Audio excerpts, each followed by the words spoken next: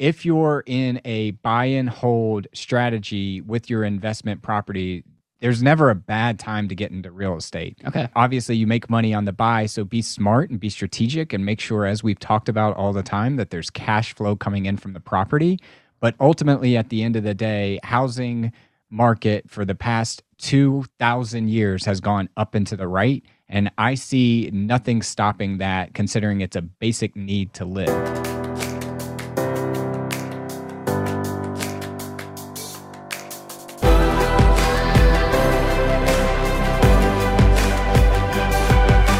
This is Better Wealth with Caleb Williams.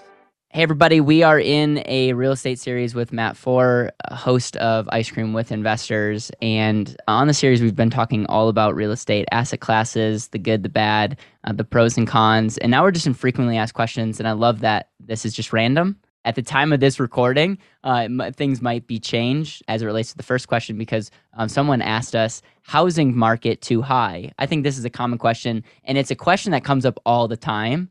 And so I would love to hear how you think about that, because I think how you answer that question is more important than a yes or no. The second one is question around finding tenants. I think that can be really nerve-wracking when thinking about getting into rental. It's like, I get this house, but who will rent from me? And the third question is, do I need an LLC? And obviously, this is something that is a good question. Yeah, so I guess we'll take the first one. Is the housing market too high? My first response to that is compared to when? Yeah. Compared to yesterday, yeah, it seems high. Compared to 10 years from ago, yeah, it seems pretty high. Compared to 100 years from now, no, it seems really, really low. So if you're in a buy and hold strategy with your investment property, there's never a bad time to get into real estate. Okay. Obviously, you make money on the buy, so be smart and be strategic and make sure, as we've talked about all the time, that there's cash flow coming in from the property. But ultimately, at the end of the day, housing market for the past 2,000 years has gone up and to the right. And I see nothing stopping that, considering it's a basic need to live. I also get the question, I'm going to take this one step further around my area seems really high. Maybe you live in a high cost of living area like San Francisco or New York or Chicago or something like that.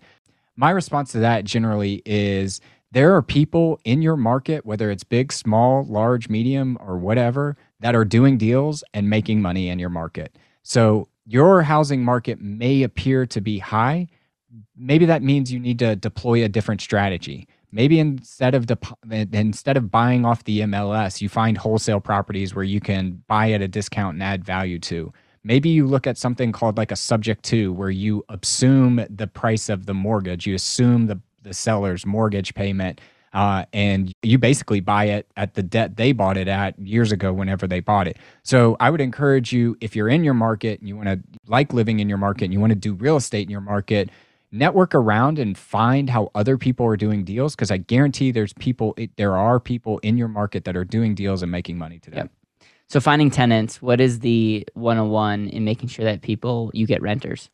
So I think this is where a property manager really earns their keep, and they take a commission for it, but property managers are really, really good at having the systems and the sites and the copy and the photographs. They understand all of that.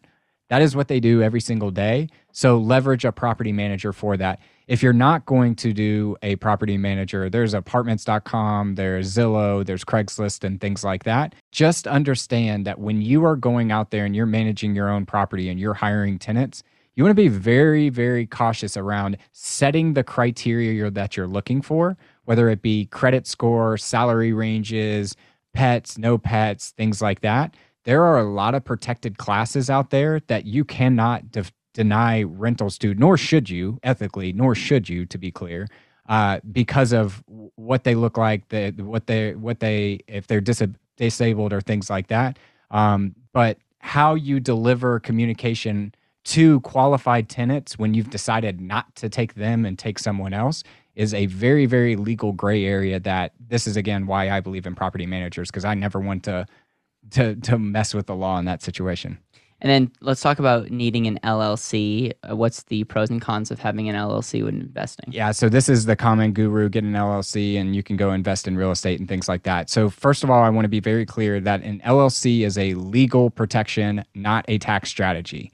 And I'm not a CPA, I'm not a lawyer, I'm not telling you what to do and what not to do, don't sue me and all that kind of stuff. But I've been down this rabbit hole before where I'm trying to reduce my tax liabilities, and I've asked about LLCs to a number of different accountants, a number of different attorneys, and they all come back with the same answer of, it doesn't matter because you're a sole proprietor and you would be the single owner in that LLC. So regardless of how you structure it, it's going to flow to you anyways. So there's no tax benefits. Now that's different if Caleb and I decided to create an LLC and form a business. There's obviously some differences there. But if you're investing in real estate by yourself, you don't need an LLC. However, from a legal compliance standpoint, there's a lot of benefits to having an LLC. And for those of you that don't know, an LLC is a third-party entity, basically. It separates you from the property. So if that property ever has an issue, like a slip and fall accident or somebody tries to sue you or whatever, they can't come after you personally, foreclose on your home, try to come after your equity portfolio and other assets that you may have. They can only come after what's in the LLC, and ultimately it's only that property. So from a legal strategy standpoint, a lot of people like the LLC strategy. You can also do trust if that is another option to protect you legally. So there are a number of different areas there. Long-winded way of saying, if you have one property, it might not be worth it. If you have 2 or 3, then it starts to become a conversation. And then if you have more than 5 properties, you want to start having those conversations with attorneys and making sure that you're set up legally to protect yourself from any kind of accidents. If you appreciate the way that this guy communicates, go to Ice Cream with Investors, subscribe, leave a review, and listen. And we appreciate you being on either this YouTube channel or listening to the podcast. And so if you like this, subscribe to the Better Wealth Show, and we are continuing to up our game as it relates to helping you create content or come up with content so that you can live more intentionally.